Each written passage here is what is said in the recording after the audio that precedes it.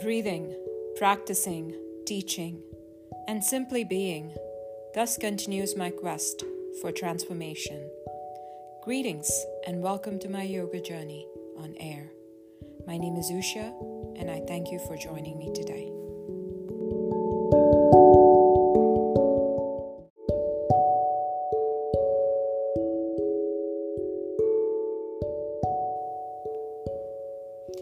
"31 days and 31 words of mindful contemplation. Take a few moments every day to reset and become mindful. Give yourself this time of mindful meditation. Every single day, I'll give you a word to contemplate on. It will be something you can work with throughout the day. Set aside time to listen, reflect, journal, and contemplate on the word and what it means to you, how it applies to your life, and what you can do to bring it into practice. Take time to bring the word into your everyday interaction with people around you, be it family, friends, neighbors, colleagues, or strangers. Take time to bring the word into your daily chores. Take time to bring the word into your quiet moments. Maybe speak it aloud a few times. Maybe contemplate about it in the shower. Maybe before you sit down to eat. Maybe while you're driving somewhere.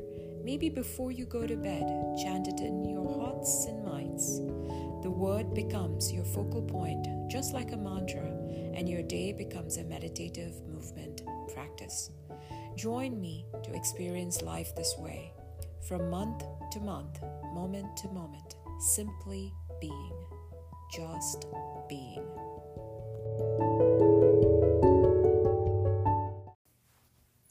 Welcome to Day 9. The word of the day is intention. Repeat the word a few times, aloud as well as silently in your minds. Repeat the word intention on the inhale. Repeat the word intention on the exhale. What does intention mean to you? When do you set an intention? Do you have an intention for every action that you perform? If yes, why do you set it? If no, then why not?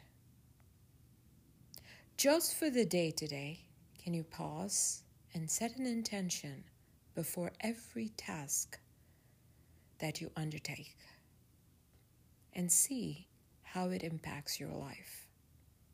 Journal about your experience, and if possible, drop me a comment on how your day went. I shall catch you tomorrow.